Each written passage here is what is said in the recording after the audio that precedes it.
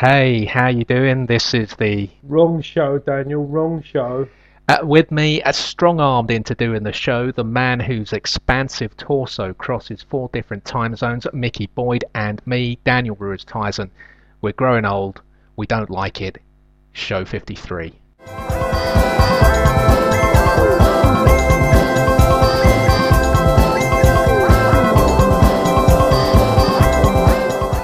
Yes, we're in SW8, 6 months on from our last show, actually. Truth is, we did grow old, Mick, and we didn't like it, did we? No, we didn't. No, I've had a bit of a crisis over my 40th, and I'm pretty sure you have too, haven't you? What the hell happened to us? We did our 50th show, we got great reviews, we came back, we did two shows with the Looney Doc that was so bad we've never aired them. Did we get complacent? I think so. I think there was an element of that, and I got a bit bolshy, and I think the 40th birthday for me happened, and I think that was the end of it, really. I can't remember, had it just happened when we did the show, or was it about to happen? Just happened, and I had a wobble, and that was it.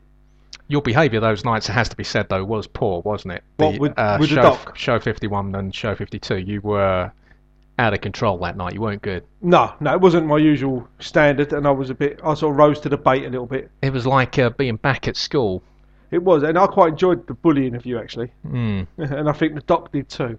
Yeah. And I know you didn't, so. No, I was quite disappointed in your lack of professionalism, although I shouldn't have been surprised, really. But that's the way I am, and I was just, all that was lacking was a dead arm. That's what you should have got, a nice dead arm. You've come just in time. It's a Friday evening. It's 6:30, and this is what happens when you live in rented accommodation with lots of people living on top of each other. Someone's decided to do some DIY, so you may be hearing some hammering away in the background. Not the kind of hammering away Mick would infer is going on. Just proper out and out DIY to kick off a Friday evening with. Yeah, no decent banging going on here on a Friday night. It's a shame. But yeah, just it's a bit noisy. I'm not used to it anymore. Well, the gates are a bit of a problem, aren't they? As you just commented, it's I got can't this believe you. I can't iron believe gate. you got put up with this noise. That gate was here originally, wasn't it? When this was a factory. Yeah, I think they changed the style of it, but yeah, I think in general that gate was here, and the noise is just unbelievable. 3 in the morning, you got people coming in and they're still slamming that gate like it's 3 or 4 in the afternoon. You need a bottle of scotch and some earplugs, Daniel. That's what you need. Well, I need a new flat. That's what I need. Now, 2 months ago, I said I wouldn't be doing any more free podcasts. Nothing has changed. Things we're hoping are going to be different with this show. We're back just for 4 weeks. We're making a 4-show commitment to you. See how things pan out. Still not out of the woods with iTunes. You might be aware of this, Mick. You're not aware of it. No, not at all. No. He pays no attention to what's going on. Those of you trying to find us on iTunes, you can find us very easily if you're actually on iTunes. If you're trying to find us on iTunes via Google, there is an issue as to what particular store we belong to, the US or the UK store. It's all rather confusing and frustrating. We've been dealing with iTunes now I have. I say we. I've been dealing with iTunes for the last 2 months. They take no responsibility for anything. Both shows had logos that they'd had right from the beginning, and suddenly the logos were a problem. Both shows had to come off iTunes. They went back on iTunes, but it's just not very easy to find them now. So we're not too fussed about iTunes now. We are back on there if you go to the iTunes store. Like I say, just easy to go through to the store directly. All boring stuff, not easily resolved, unfortunately.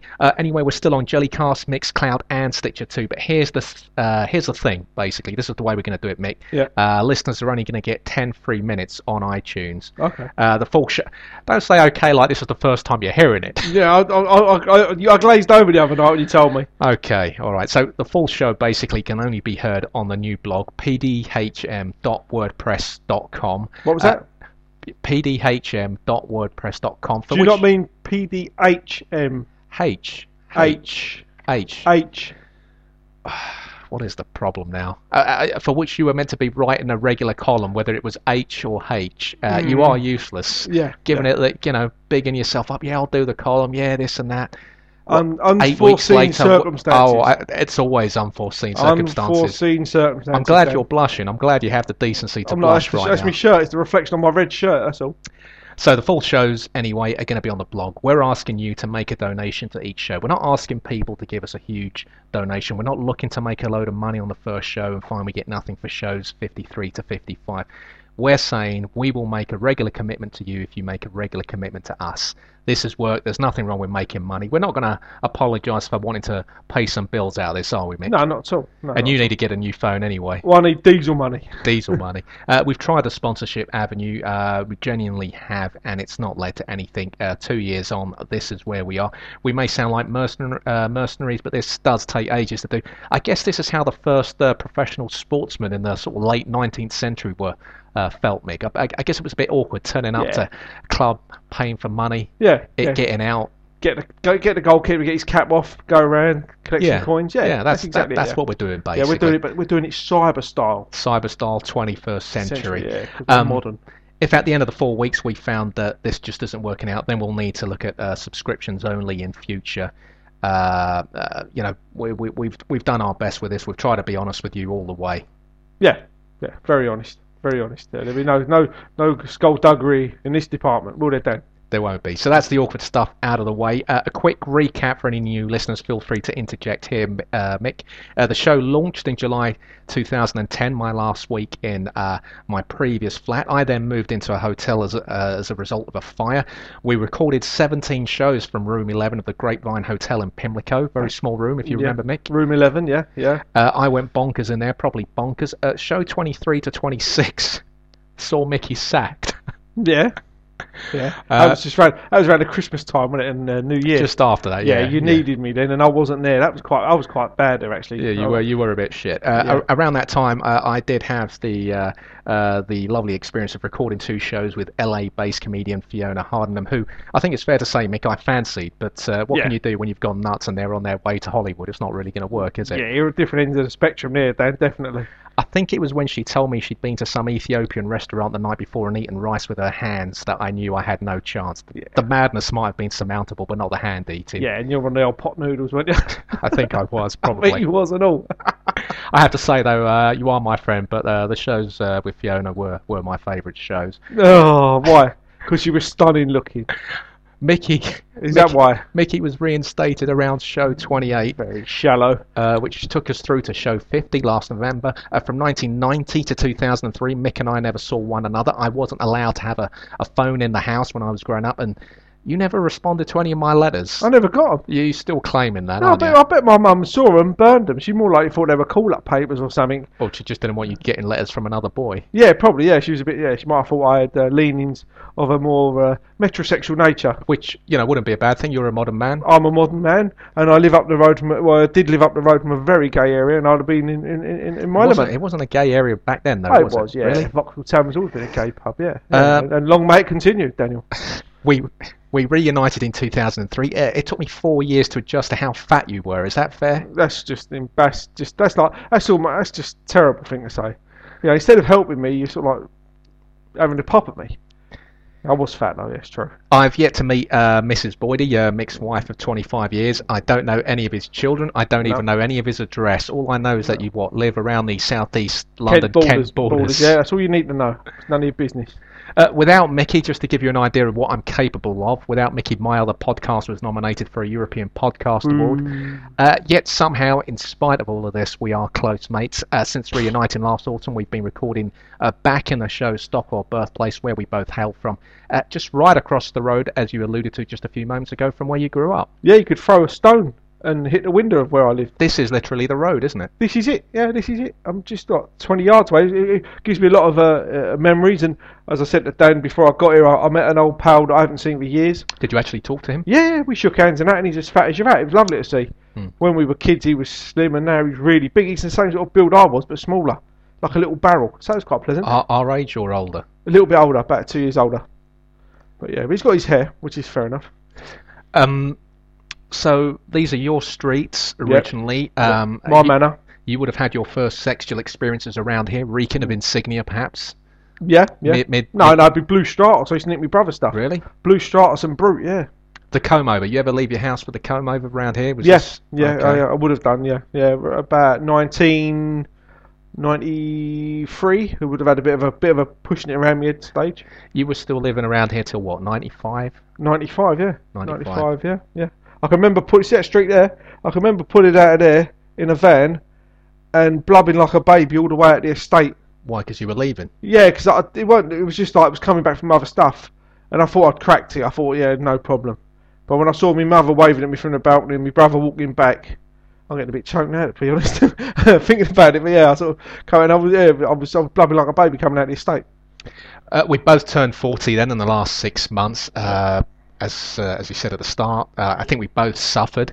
Yeah, yeah. You were quite complacent going into 40. Yeah, I think that's what it was, and it was like it hit me like a big wall of water, if there is such a thing as a wall of water. But yeah, it hit me like that, and it just totally washed out. It really done me up. It really did, and I think I'm still going through it now, to be honest. Whereas for me, it was actually doing my head in for about 4 years. Yeah. But I do remember. For once, that isn't you. We've got. No, I've got mine off. We've got a burglar alarm going on outside. We might get burgled live on air. Yeah. Punch-ups. I think the day after I turned 40, the weekend, that Saturday, I woke up, I felt bloody awful. Yeah. And I thought, I've got to snap out of this. I can't have another day like this. It basically extended to the weekend, and after that, I just accepted it. That's but it was. good. But you look, to be fair, Dan, you do look well for your age. But it's a perspective thing, isn't it? That's why I thought you would have kind of sailed through it. You got kids, you're married, you're 40. I think this is the realisation of how far into your life you are. I think that's the trouble. And also, like we've said before about wearing jeans and t-shirts, we're basically just lying to ourselves. We're middle-aged men. Well, we're dressed like men of 25. But I think we are aware of that. I don't think we're lying to ourselves. I think it's clothes manufacturers. They're not making the clothes for guys our age that they were making 20 years ago. It's a fair point. It's ridiculous. And also, I was saying this to Martin, who you know. All of us, well, I mean, except for those that are married like yourselves who are living with spouse, that alarm's really going to irritate me. Carry on. People, they're getting the urban feel down. People who are married, they have their homes, and they're living as a married couple would have lived 20 years ago. Yeah. But all my friends who are single, I'll be going to their house and I'll be sitting in their bedrooms because a lot of them are still living at home, or they'll be like myself, living in private accommodation where you're paying so much you can't really afford to do anything else. We're not living as we were, as guys of our age were living 20 years ago. It's a very fair point. Very, very strange. It's true. It's definitely. But getting back to the clothing thing, I'd love to wear a pair of slacks. I think they should bring a nice pair of slacks. Would you not? And a comfy cardi. Yeah. It's a good look. Yeah, it is a good look. But I'm not tall enough to get away with it. So I think that actually we've gone over the 10 free minutes, so I think you should have about maybe 12, 13 free minutes. This will be going up on iTunes. If you want to listen to the rest of the show, you need to go onto the WordPress blog, pdhm.wordpress.com. The full show will be on there. Maybe we'll catch you there. You said the H right, Dan. Well done. Do you think they're still with us? Do you think they came back? Hopefully. Please come back. Hope you did. It'll be a test, won't it? Yeah, will it? Maybe they won't come back. No, of course they will. Who knows? We're committed to this now. Yeah, they love us. So we're talking about how we both turned 40 in the last 6 months. You know what I've started doing? I've started looking at 40-year-old men, studying their skin, their beards, the shades of grey on their beards, what's happening to their hair. I'm trying to visualise what might happen next to me. Yeah, I think I get the feeling with you. When you go grey, you're going to go grey really quickly. Really? But yeah. I've already got silver. Yeah, no, but that's what I'm saying. I think this could be like bang. It happened to my dad that way. Yeah, 2 years, and I think you could be a bit like Stuart Granger. Stuart Granger, that's the obvious one that people say. Yeah, but he's a good-looking guy. What do you want me to say? You got the there's a guy who was in the second series of The Killing, who was also in Borgen. People who saw both of those shows, I think, will know who I'm talking about. He was the Prime Minister's husband in Borgen, and I won't give away who he was in The Killing, but he looked very good for his age. He was in his 40s, but he looked like a real man, crew cut, stubble all the time, bit of grey in there. Bit like myself. Yeah, but taller, more muscular, slimmer. Better conversationalist, more charisma. I am actually a bit concerned. I've seen you again. You've come to the show with no notes. Why have I got to bring notes? Well, I just thought, we've been through. Hold on. What did I bring, Daniel? What did I bring on this very hot day? A bowl of full fat Coke. Yeah, which I asked. Did you want fat or diet? Yeah, I drink diet actually, but I thought you don't like aspartame. Aspartame Army? Yeah, whatever. Yeah. And I bought Maryland cookies. Do you want to get them? Other cookies are available. Okay. No. What I'm saying is, it might be our definitive look as men, I think. I don't think it's a bad look, but what I think happens is, you get to that level, and when the decline comes, like you're saying about grey hair going grey within a couple of years, I think it'll be swift. That there'll be a period where you will look the best you've ever looked. Looks, you're in that but sort then of you get, zeitgeist bit, but then you're going to go down that hill very quickly. Yeah, I think there was you look at men that that you've known, obviously, that are older than you. One minute they look really well, and the next minute they look like old men. I think we are really, it's like a golden age for us at the moment. It really is, because I'm secure in my own self. Yeah, I'm thinner than I've ever been for a long time. That don't make sense. You're wearing trainer socks, but that's by the by. Actually, I don't want to look like a pleb like you. And I think I've got to about 55, and then I'll bang straight downhill. We had the rain on my birthday. That really affected my mood. I mean, I always bitch about people going mad in this country when the sun comes out 3 days a year, but the rain this year, Mick. I mean, apparently more is on the way. Downpours. As a reaction to this hot weather, but April was crazy. It's the most sustained period of rain I remember in South London for 11 years, and I can be that specific because I remember 11 years ago I was living in West Norwood, round the back of an alleyway, and I'd come out of that house every day, and it was like being in Seven or Black Rain. It was just relentless, and you like being round the back of alleys, don't you? Boom, boom. It really affects my mood. It really does. I'm the same, Dan. I'm the same. I really, because obviously I've got to go and work in it, and it just gets me as well. It really does. Sometimes, if I'm in a reflective mood, I can sit there, look out the window, and think it's quite pretty. Yeah. As it drops through the trees. Well, as I said to you, I was round Pimlico today. Yeah. And it just felt uplifting, just to be out there in the sun. Well, Pimlico's nice. It's got a lot of trees, a lot of white buildings. Yeah, having a real problem though recently with crime. They got vigilantes out there in the evenings and everything. Yeah. So, but people want to pose. People want to wear tops that show off their tiring tattoos. I know you've got one. Fair enough. If you want to sit by Dogmuck on Clapham Common and have your picnic, I'm not going to begrudge you that this year. Flip flops, the whole lot. Seriously, because. That rain, it was too much this year, Mick. It was a depressing winter, definitely, yeah. So we need a bit of sun, and like you say, if people want to go out and lobsterise themselves, let them do it.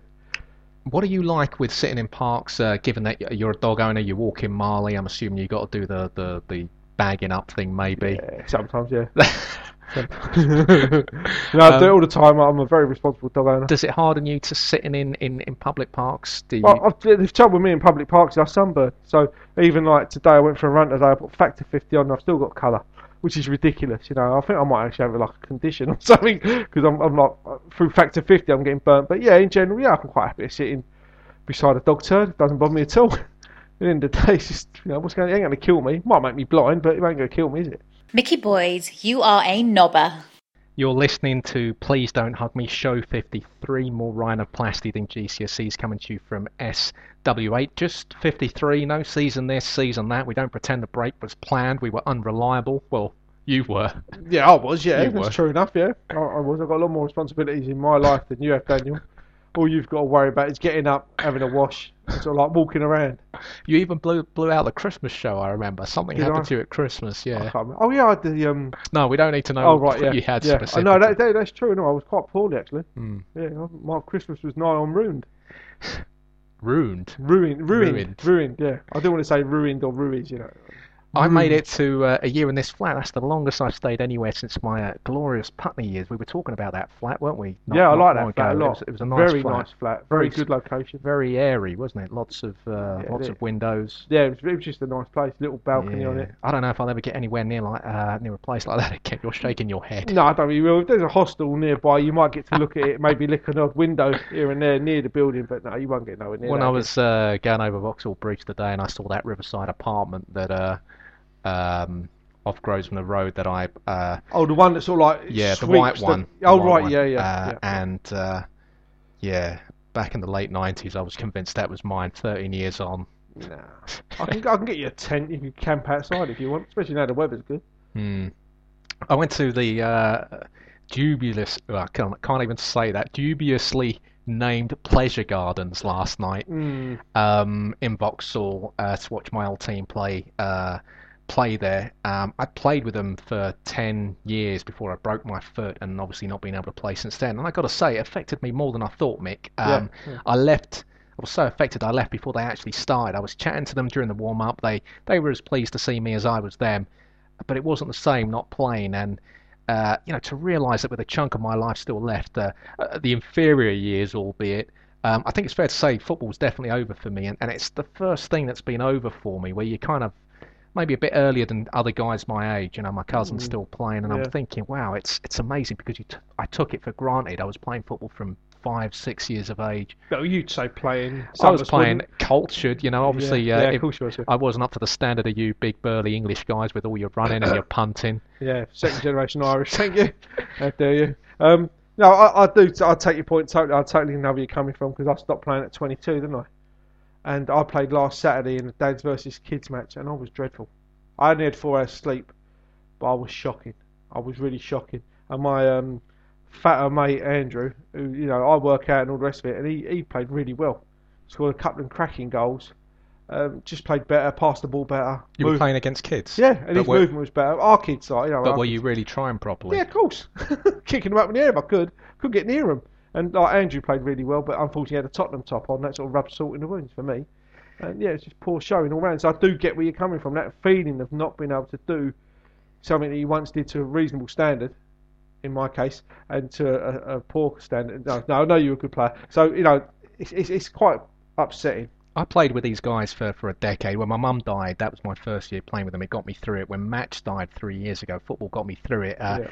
Those guys, just by being there, having that team, it did a lot for me. And it's weird because I never played better than those 2 years, which were like 9 years apart. But it was an outlet. I remember putting in the best performance of my life in goal about a fortnight before Match died. So good that the next day I was getting bombarded with messages. I'd never played, I was always a good keeper, but I'd never played that pulled off the kind of saves that night, one after the other. Maniacal level. Yeah, it was ridiculous. Yeah. And it was just, you get into a mental state, everything's going wrong, you're hurting, but for the next couple of hours you can run around, just shut everything out. It's respite, and I do miss that. No, I know. It was the same with me with football. Got me through the death of my dad. There's no way without football. I don't know what. Obviously, that was at school. Yeah, but I would never have known what. I couldn't have done nothing. I'd have turned a bit of naughtiness maybe, but I do totally get you where you're coming from. This is meant to be a comedy podcast. It is. By the way. It is. I did ask on Twitter how are there things that people have stopped doing that they wish they hadn't. Toby Mono tweeted, writing about football, did it for free, which weirdly didn't pay bills. My job now only just does, and it's terrible. So I don't know which one is worse there, really.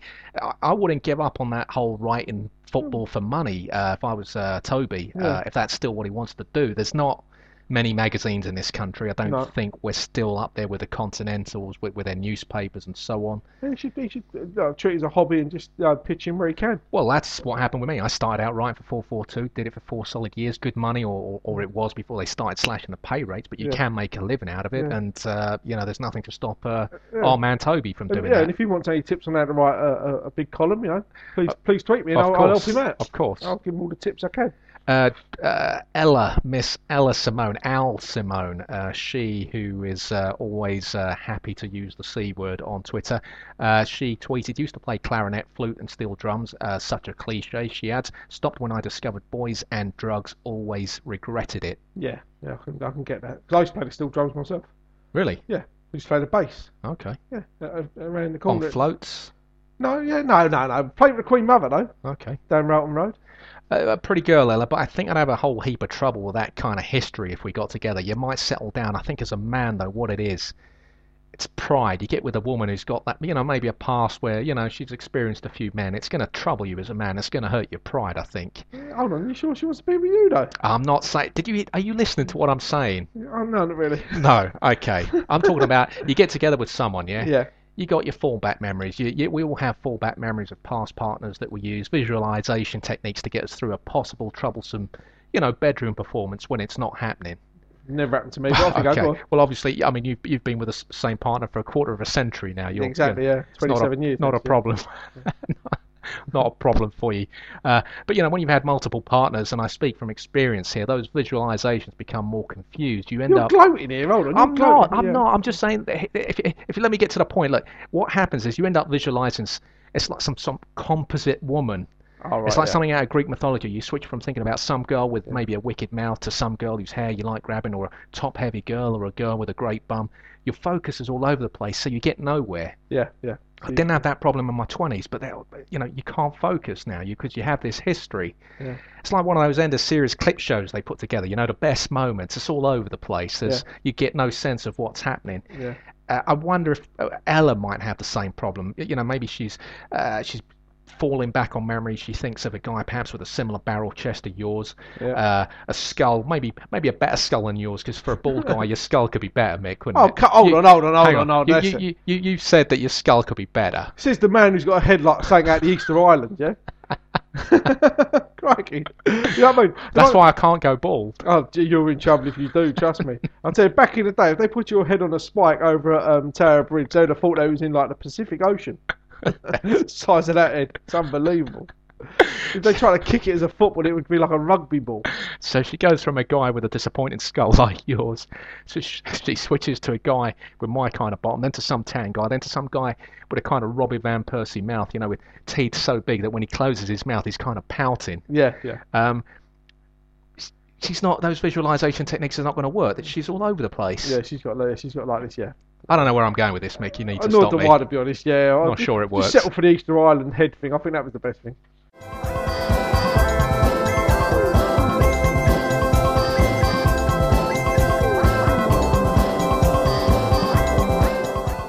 You've become obsessed with Desert Island Discs, haven't you? Yeah, I wouldn't say I'm obsessed, but I like it a lot. It's the thing of reflection, Dan. Reflecting on your life. I think it could be the thing to do being 40. Reflecting back, like what music means what to you at what time of your life, and the thing about the shows is that the different characters, different personalities who are on the shows, and a little insight into their private life, which I quite like. Like the likes of John Peel, he's on there. Oliver Postgate. So how long have you been listening to this show? Because John Peel's been dead nearly 8 years. Yeah, I know. Yeah, but this is like a one from the archive from 1990. And it's quite sad, actually, because he's talking about the future and, what he wants to do and all this sort of stuff. And it's quite sad to think that he's no longer with us. And Oliver Postgate, Ivor the Engine creator. And, really interesting character. Kathy Burke, from a similar background to me. Grew up in a nice area in North London, but from I've heard her show preparation is better. Is it really? Yours. Yeah, but she's a very good artist. Yeah, she's a director. And there's some good, some really good people on there. Who were the presenters from 1990? Sue Lawley, was she? Sue Lawley was doing it. I like Sue Lawley. Okay. She's very good. She was very attractive, wasn't she, Sue Lawley? And Kirsty Young, the Scottish girl. The ones that you're talking about from about 20 years ago, though, I think that was before Sue Lawley's time. Yeah, I wouldn't know. It was doing them. I've only heard Sue Lawley and Kirsty Young. So how long have you been listening to the show then? About a year.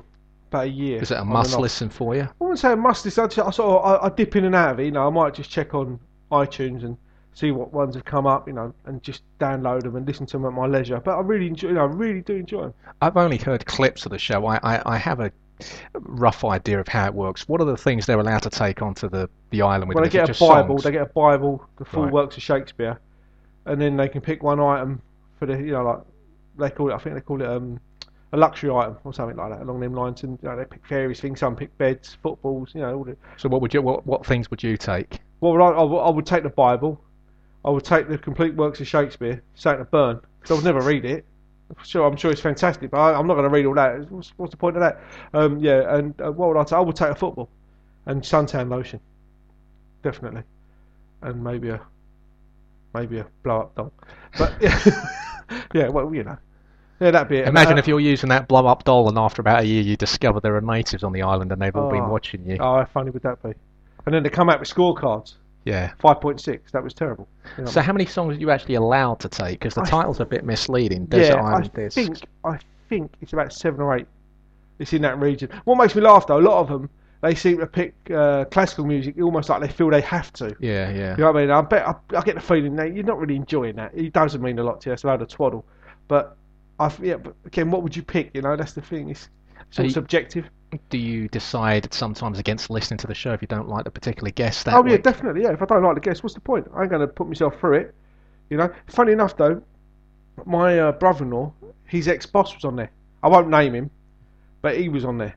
So do they don't get ordinary members of the public on there though, do they? No, this guy's a celebrity, but I won't divulge his name. Right. For fear of getting my brother-in-law in trouble. Yeah. Even though it was 20 odd years ago that he his driver. They probably wouldn't have been known as celebrities back then. No, he wasn't. No, but I think that's where he made. He started making a name in that time. That's all like Maggie Thatcher, late '80s boom. When we were basically scratching around, eating crap food from Sainsbury's. Which we still are now, or certainly well, I am. You are, yeah. Well, I'm not. I'm Waitrose, isn't I now? I love a bit of Waitrose. Can't beat a bit of Waitrose. M&S. So can you see this show being a part of your life going forward? Definitely, yeah. It will be, yeah. Especially as these people, they're going to get people that are our age and even younger. And it's going to be intriguing to see what they pick as time goes on, and they'll be talking about our times. Yeah. Whereas a lot of them are speaking before our times, but then it's as time progresses, we are going to be. How old is the average guest on there? I would say in their sort of 50s. I'd say like late 40s, 50s. All right, so no one our age. No, people like Danny Baker, that was a very good one. Yeah. Michael Caine, you know what I mean? He sort of like talks in cliches. Danny Baker gave a great interview on Media Talk recently because he won some Sony award. Yeah. And he was basically saying because he was, he almost died. Yeah. How the BBC were extolling him and saying what a gifted broadcaster he was, so on and so forth. But they don't really give him the regular gigs. No, and he said he hasn't. He has been aware of that for some time. That when Jonathan Ross got into trouble, they called Danny Baker and Zoe Ball in to front the show for a month, and they told him he did a good job. But who did they call back? Zoe Ball. Yeah. Yeah. Well, that's it. I thought his face don't fit that much. Yeah. Yeah. And also, it was intriguing when he admitted to, well, not admitted, but he said to borrow 30 grand off Chris Evans. Okay. Because he was on. I think he owns a house, but he's on the floor, and that will come out in Desert Island Discs. It's just brilliant. Stuff like that. Really good. There was a podcast I emailed you about the house I grew up in. The BBC. They're on the iTunes BBC Radio 4. Yeah, Radio 4. They got an archive up there, and I was particularly struck by the Peter Hitchens one. He was talking about nostalgia, and what he said about parents kind of moved me so much. Well, our reason for getting nostalgic, he said. He feels the reason we get nostalgic and that some of us live in the past is we want to step through that door back in time and find our dead parents and show them that we grew up and that we ironed out our faults. And I found that really resonated with me because I feel I finally arrived at an age where I maybe could have talked some sense into my dad, where I understood his mistakes and my own mistakes, and where I could have been not a better son for my mum because I think I was a good son, but maybe a stronger son, a more responsible son, and got us out of the mess that we were in, and sort of so on with the things that I've learned over the last 2 or 3 years. And it did. I think essentially when we listen to an old song or when we talk about school and that, we remember where we were going after school. We were going home. We were going home to our parents. We were. That really did, I listened to it as well. I can understand where you're coming from. But obviously, when you say go home to your dead parents, you don't want them dead, do you? No. You want them alive. Yeah. Which helps. You know what I mean? So I totally get it. But then also you think my old man's been gone so long. Yeah. Would he recognise me as a person? Obviously he wouldn't, because that's the thing. You lost him as a boy. Yeah, I was a boy, so he wouldn't know me. A boy who looked like a man. Yeah, and you're right. Yeah, but you did look very childlike. To be fair, you were like a 6-year-old when you went to secondary school, weren't you? You were. That's why I couldn't be bothered to beat you up. It would have felt so unfair. Yeah. And plus, your cousin's a lot tougher than you. I think you might have bashed me up, or bit me, one or the other. I thought you were a sixth former when I first met you. Yeah, I was shaving. I was only 11. Yeah, I think basically it's that we're at that age now. Well, I feel it with my dad, that I think I would have been taken seriously.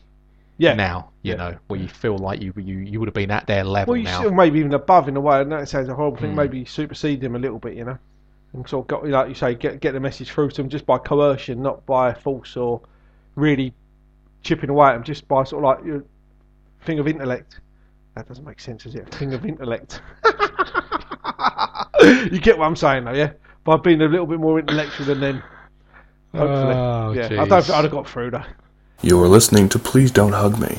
Please Don't Hug Me, show 53. Have you donated? We accept PayPal. If you haven't got an account, they're easy to set up. Even Mickey can work out how to donate. Yeah, I've got a PayPal account. You got a PayPal account? Yeah. Well, pretty easy to use.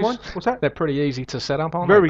Very easy. To yeah, honestly, that's not me giving a bit of spiel. They are good. And I think you also accept nude pictures of men and women. Yeah, I am a modern man. You are, absolutely. Yeah, definitely. Very quickly, update the listeners on your body. Been a while since they heard how the Body Beautiful is coming on. What part of my body would you be interested in? Just in the general thing. Okay, yeah, general brief. Yeah, still training, still running. The running's increased now. Can range anything from 6 miles to 18 miles a week running, which is enjoyable. Apart from today, it was a bit too hot today, and I had to stop. hurt me calf muscle, but I just stopped as a precaution. Yeah, and still doing the training, still weight training. Not lost any weight, but definition's getting better, stamina's better, and just feeling good in general. Thankfully, touch wood. And you're also, after tonight, you're going to be a vegetarian for a week. Correct. Is this going to be like your Facebook idea? One of our early shows, one of the hotel shows, you gave a big, passionate anti-Facebook speech, which really moved me. You were going on about how you're smiling. You're smiling already. You said you're going to stay off it for 3 months. You were slagging off everyone who updates their status on it. Before the show had even been uploaded that night, you'd already updated your status. It was an absolute disgrace. I've been known for a few shameful campaigns. I think the only one I've really stuck to is Billy Rivers. Get Billy to 500. The rest of them, oh no, Christopher Williams went quite well. Yeah, which I did not understand that. No, that was good. And that guy got through that because of me. That Facebook incident was the night I think I stopped believing in you. Yeah, you should have stopped believing in me a long, long time ago, Daniel. What's with this vegetarian thing? What is behind it? I want to see what it's like when my energy levels drop. I know it's been done before, but let's talk the talk. Basically, I'm 16 stone fella who does a lot of activity, who is just for want of a better word, like a normal, like if you look at like a lad, like a bloke of 40, that's what I am. So let's see what impact it has on my digestive system, my energy levels, my like general well-being. And I think we'll give it a go, and I'll report back next week. Are you genuinely going to stick to it? Yeah, I'll do a diary as well. Okay, and you can update your Twitter account, tell us what you're eating as well. Well, I could do that on the blog if you want. Well, no, because you didn't deliver on the column. I have no reason to believe you're going to I'll blog do it on about Twitter it. then. Yeah. I'll do it on Twitter. Tell us what you're down. eating, Crikey, yeah, okay. Michaela Strachan, that's the example I always give of vegetarians. Well, I would have said Michaela Strachan, but yeah, Michaela, who's Michaela? Mikhail Gorbachev, Michaela Strachan, Michaela Strachan. You have got them, we grew up half a mile apart, Daniel, and you've got the most peculiar pronunciations I've ever heard. Bizarre. I spoke Spanish at home, remember? Well, that's fine. I'm all for like multicultural Britain. Well done you for speaking Spanish at home. I'm very pleased to hear it. And the thing that annoys me is that you're not encouraging me to learn Spanish, Dan. Well, I was going to offer to teach your kids Spanish, but that would have involved teaching them at your house. Well, what's wrong with teaching me, and I'll teach them? Although I was, if I remember rightly, at school, I was actually called names in Spanish, wasn't I? El Nariz Grande. Yeah, exactly, which is insulting. Okay, Miss Strachan, a prime example of a vegetarian who's not aged well. There is this school of thought, perpetuated mainly by myself, that you do need meat. Yeah, to stop you from aging badly. Yeah, well, let's see what happens. I've got a niece who's a vegetarian. How does she look? She looks fine. Yeah? Don't pull that face. She's my niece, for God's sake. Daniel. My sister's child. I'm going to bash you up in a minute. Nick MB tweeted in, I imagine the worry and additional hardship of scanning the ingredients of everything you buy for dead animals would stress you up a good 3 to 4 years. It must be... it is a concern, is it, when you're worrying about what you're eating all the time? I mean, it can be stressful. But I had to do that with the fat content of food as well. I used to start eating everything under 5% fat, but you get quite adept at it quite quickly.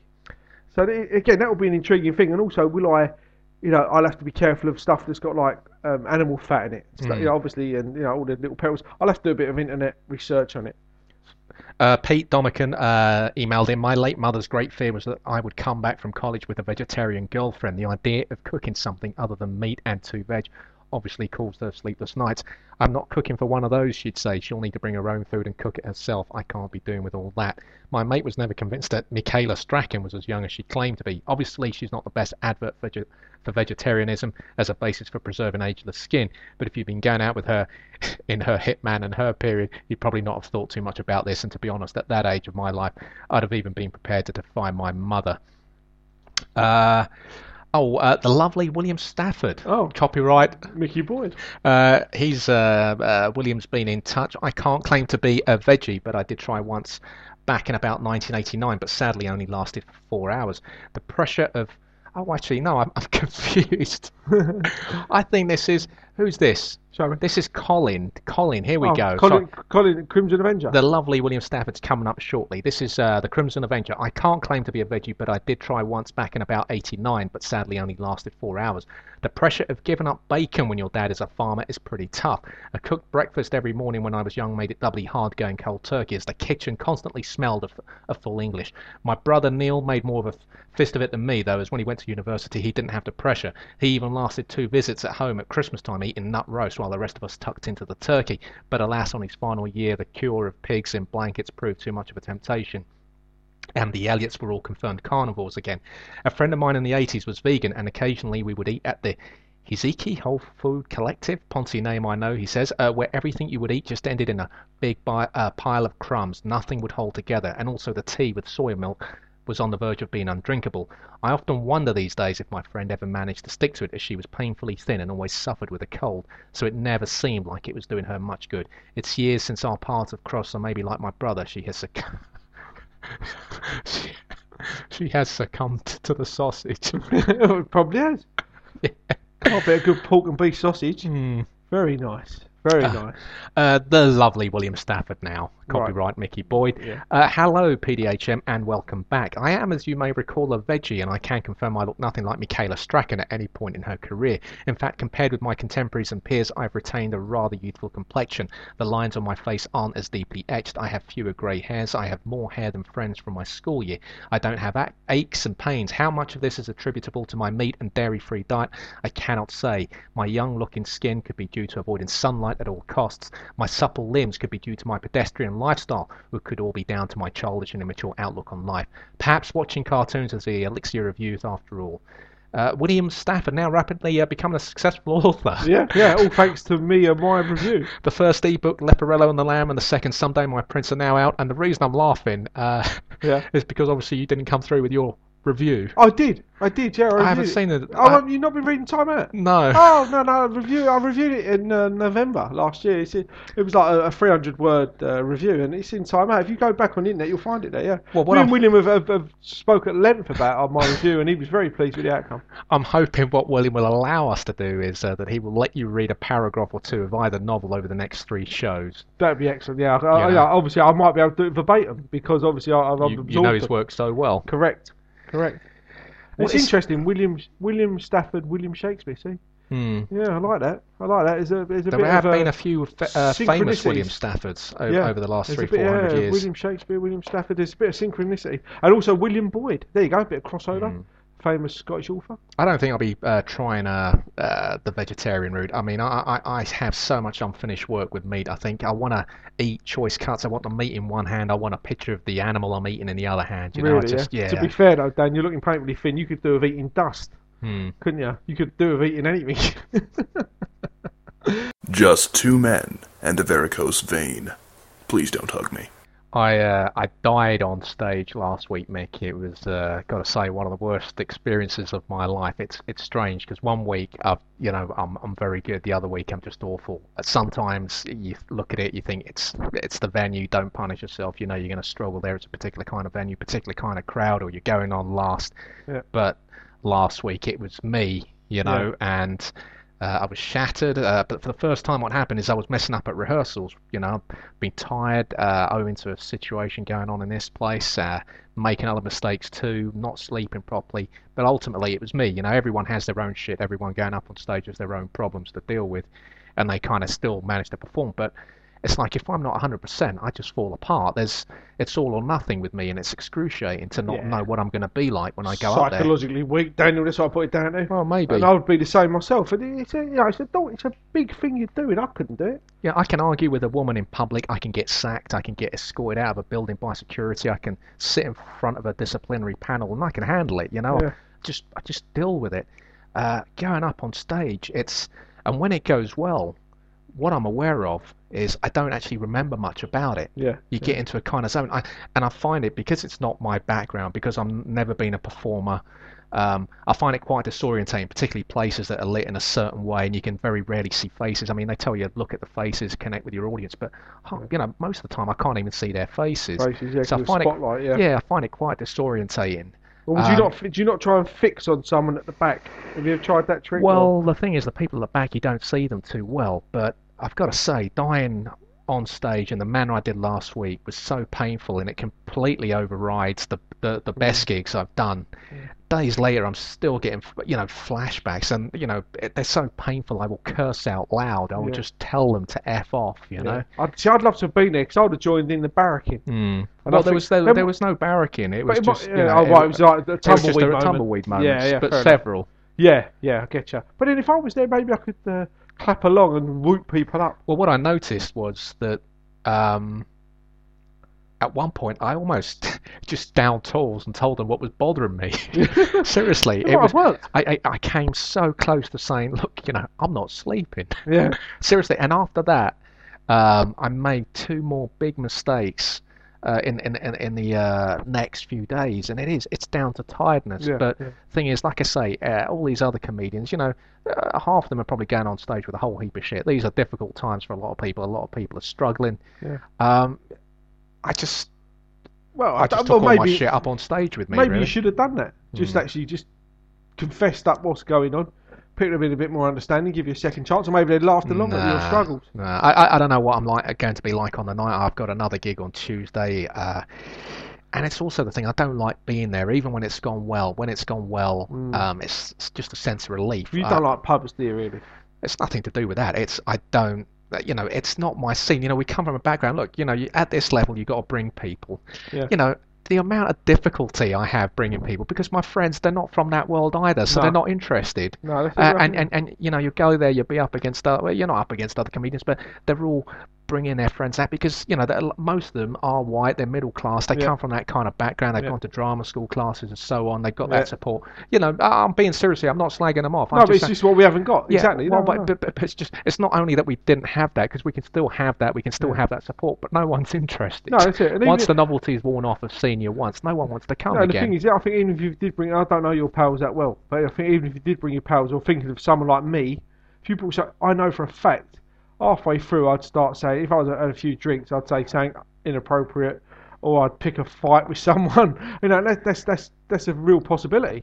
That night you picked me up in Liverpool Street, which you really did impress me when you actually tailed my bus in your cab. Thank you very much. I was Special Forces once upon a time. It was impressive, but that night I turned up, and all the comics were hobnobbing just before the show, and it's what you do. I suppose if you're working in an office, you're going to hobnob with those colleagues, but it's just I'm not very tribal in any sense. No, you don't. And even in an office, I can't stand that. So sometimes you get the feeling that they think you're like being aloof on purpose. Quite probably. It's quite a natural thing for you to be. It is, and it's just I don't want to be a part of it. I just want to do my stuff. I don't really want to get talking to anybody. But the trouble is, you've got to do that. Well, and the thing is, some of these comedians, I guarantee you, are getting laugh when they shouldn't be getting a laugh. No, of course. I mean, but because they've got their pals there, they're getting the laughs. The ones that you're not getting because you've got no one there. Well, I don't. I mean, to be honest, I prefer not having people there because it is a hassle. It does affect your preparation when you're going to a show. Yeah. But also, as a guy came up to me during the break after I'd actually died at this particular show, and he said, "Look, you've got to realise that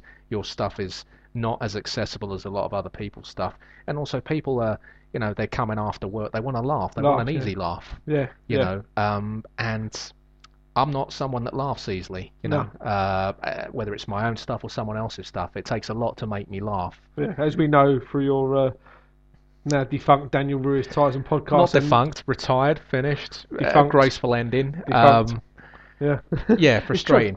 I've got to G myself up and get up. Well, maybe I should go on stage. Why don't we go as a double act? Put out on Twitter. I watched a brilliant Jerry Sadowitz clip that you can see on YouTube when he had Dave Courtney on in one of the final shows. He's just totally pissed on that idea. Well, I'm just thinking it's the same kind of vibe. Well, I thought you might be going down the same route where you're standing there to deal with hecklers or whatever. I think that's a good idea. Well, this Scouser gets absolutely smashed, and he calls Dave Courtney a bald so-and-so. Yeah. Courtney pauses for a moment, and then you just see him, he grabs the guy by the throat, and he doesn't want to beat him up on stage. And I remember watching this live. He wants to he's grabbed him by the throat because he's dragging him backstage. Yeah, that's right. Very clever. Give a good kicking. Yeah. But see, the trouble is with me, I couldn't do that. I'd more get into a fight and land up still fighting for about 10 minutes while the other guy was getting the better of me.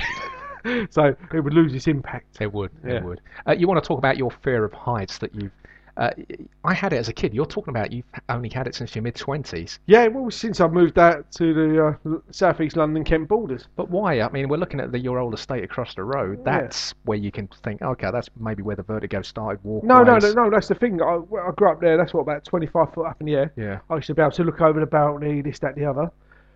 And just once I moved out of there and went to a house, and I used to work in an office that was like on the floor, or like ground level on the floor, on ground level. So I never had that thing of having to go upstairs. And then once my sister lives on the 4th floor, I used to come back to my mum's, and I started to get a bit like wobbly, and I couldn't look over, and it really got quite bad. And also, people with vertigo will recognise this. When you do look over, part of you wants to jump.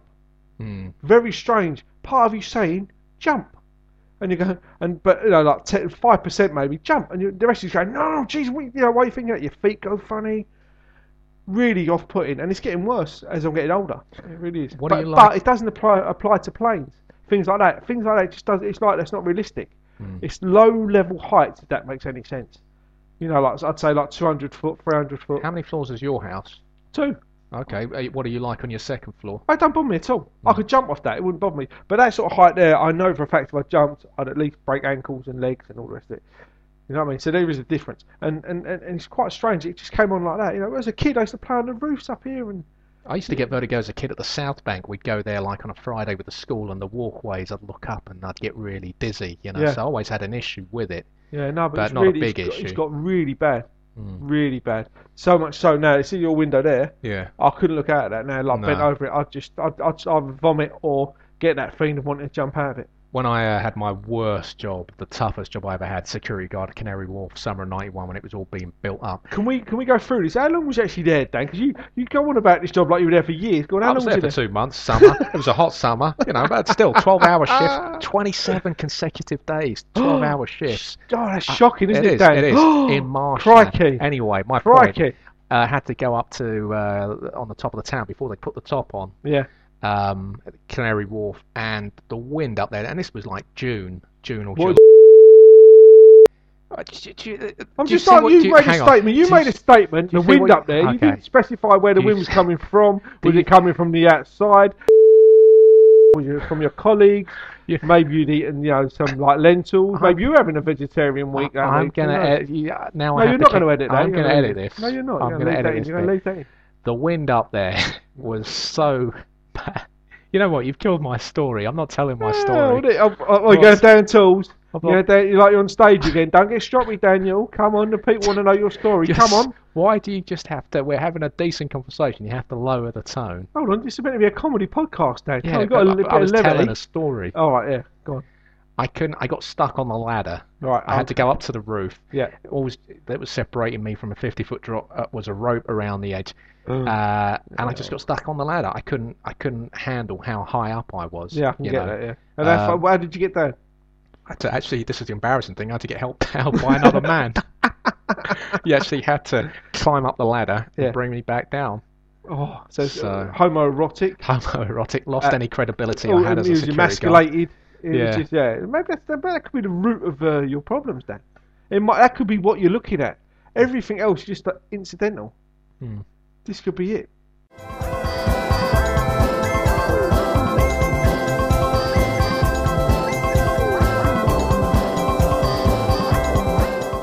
Please Don't Hug Me Show 53. Now the moment that really is the reason Mick's doing the show. It's time for Spidey. Oh, that's so. I can't believe after 6 months you're still doing that silly voice. Like you got your gonads in a vice. This is the part of the show in which Mick's acolytes tweet their questions. How does this work? Is it any questions, anything at all? Ask me anything, and I'll endeavour to answer it as honestly and openly as I can. You still remember that bit, yeah? I dare you. You kind of just mumbled. Well, yeah.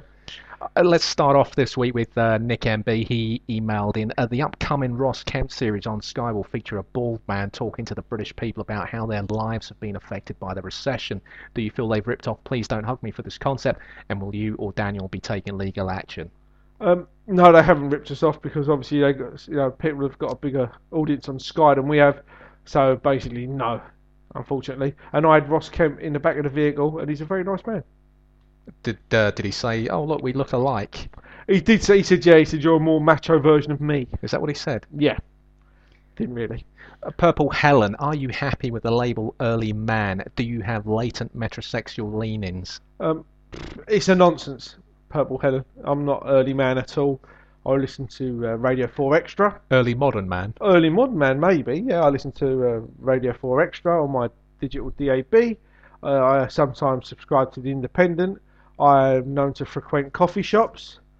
I will go out shopping with my daughter and pick out hairbands from accessory shops. So yes, I'm quite metrosexual in certain manners. But yeah, I'm also quite strong and macho when I have to be. 70s when needed. Correct. Ladytron fashion, I do love this one. Do you miss the days when it was only expected for us to bathe once a week?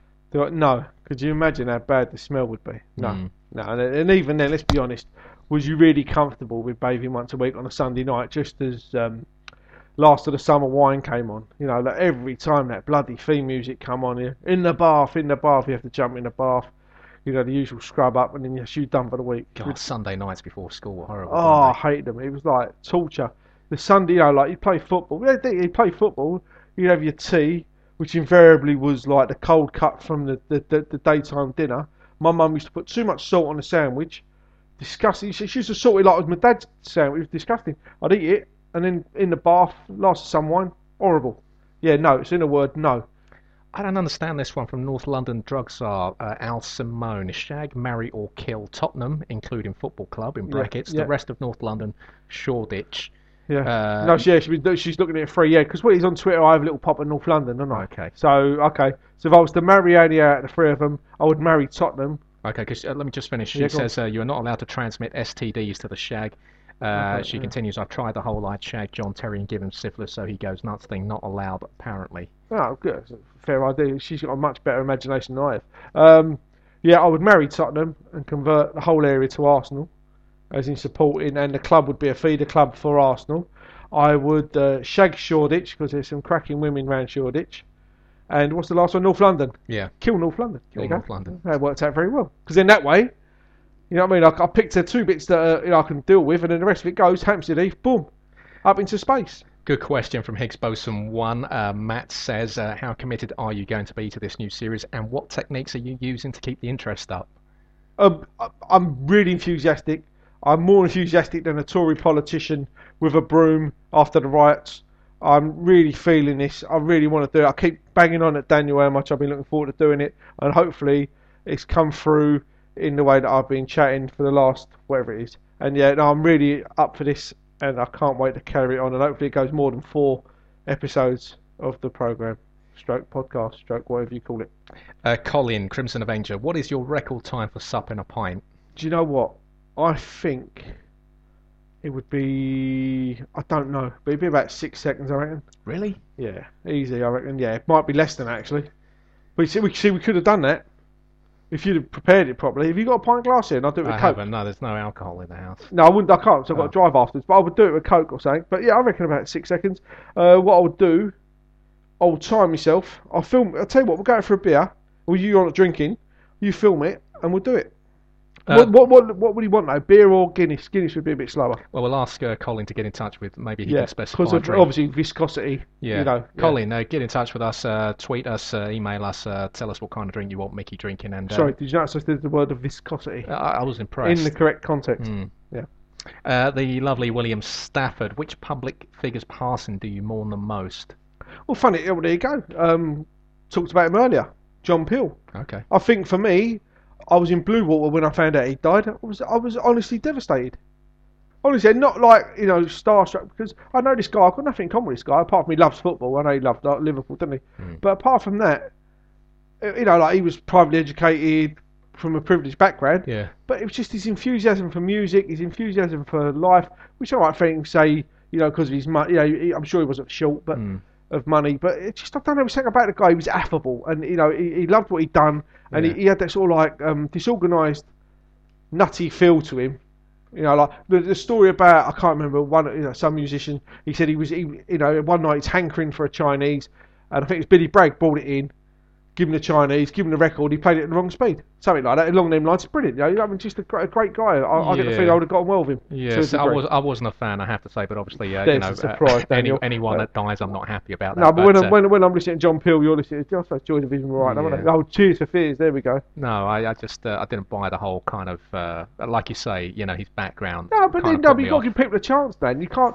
Because you're born into a background, you can't define them by where they're. It's what they do in their life. It's not where they come from. You're talking about it is easy to have enthusiasm for life when you have money. Yeah, but as long as they turn out a reasonable person, I don't mind. Of course. It's when they've got dough.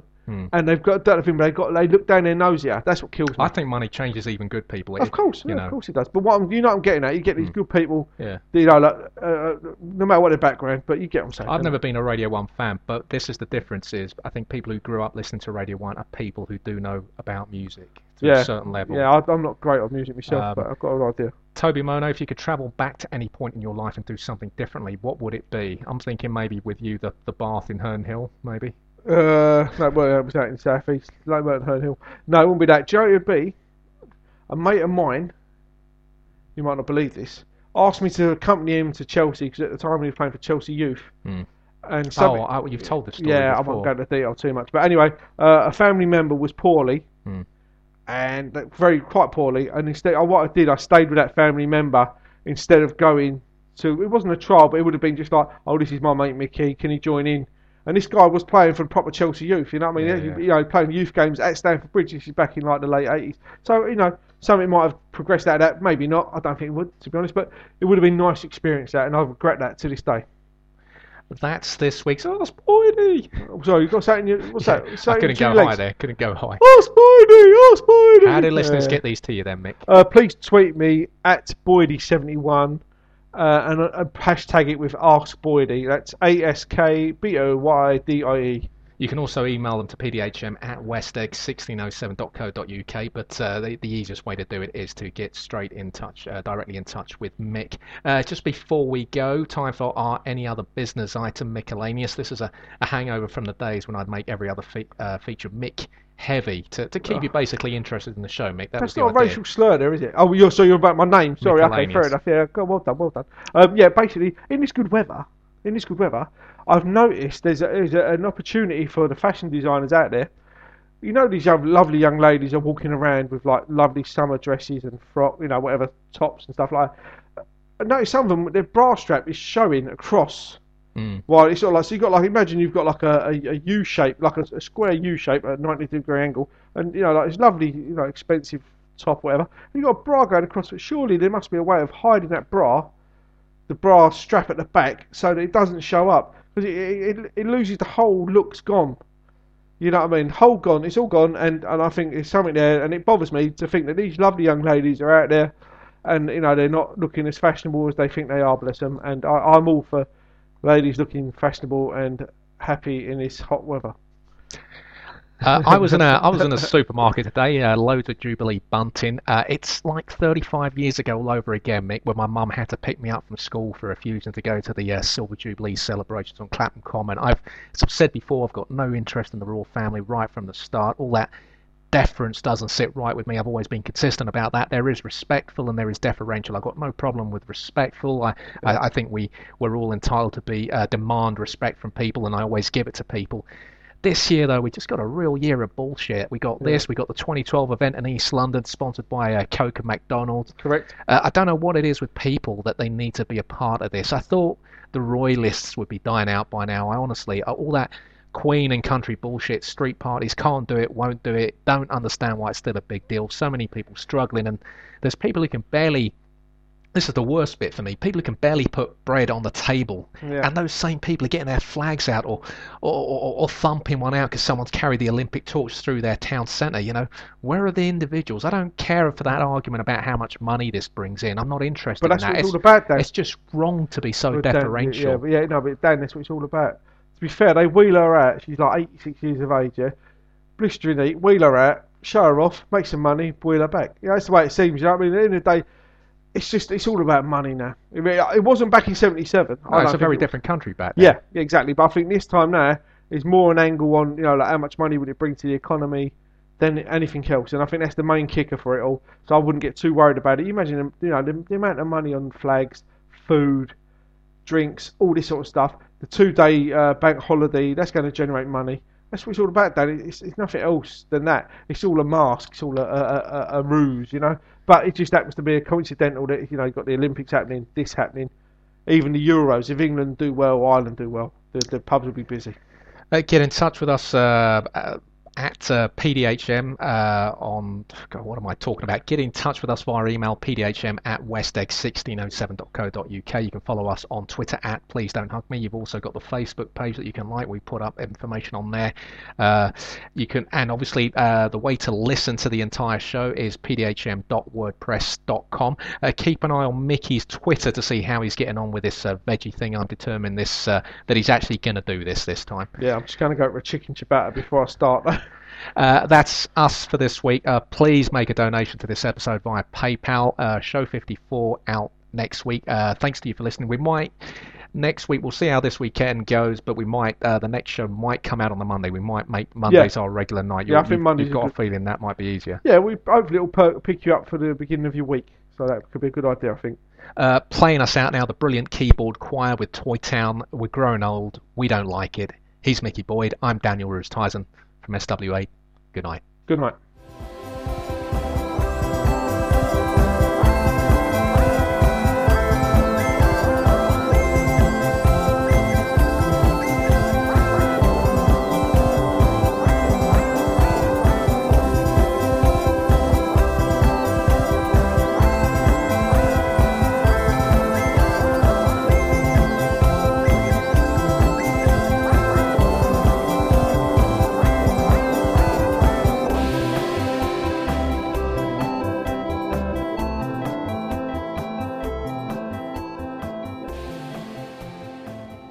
Not bad for a first show in 6 months, is it? I was quite pleased with that, actually. You feel okay? Yeah, a bit disappointed about the biscuits, but... Well, I mean, I told you could open them. You bought them. Yeah, but still, I don't want to sort of eat. But, you know, you're not eating. I wanted to eat some. Well, what do you think we could have done better tonight? I don't know. There weren't a lot of laughs in it. It got to be serious, didn't it, in bits and bobs. That was a bit of a shame. Still haven't had your ideas for next week. What? It's a week away, Dad. It's a week away. All right. You know what I mean? A lot don't get on your back.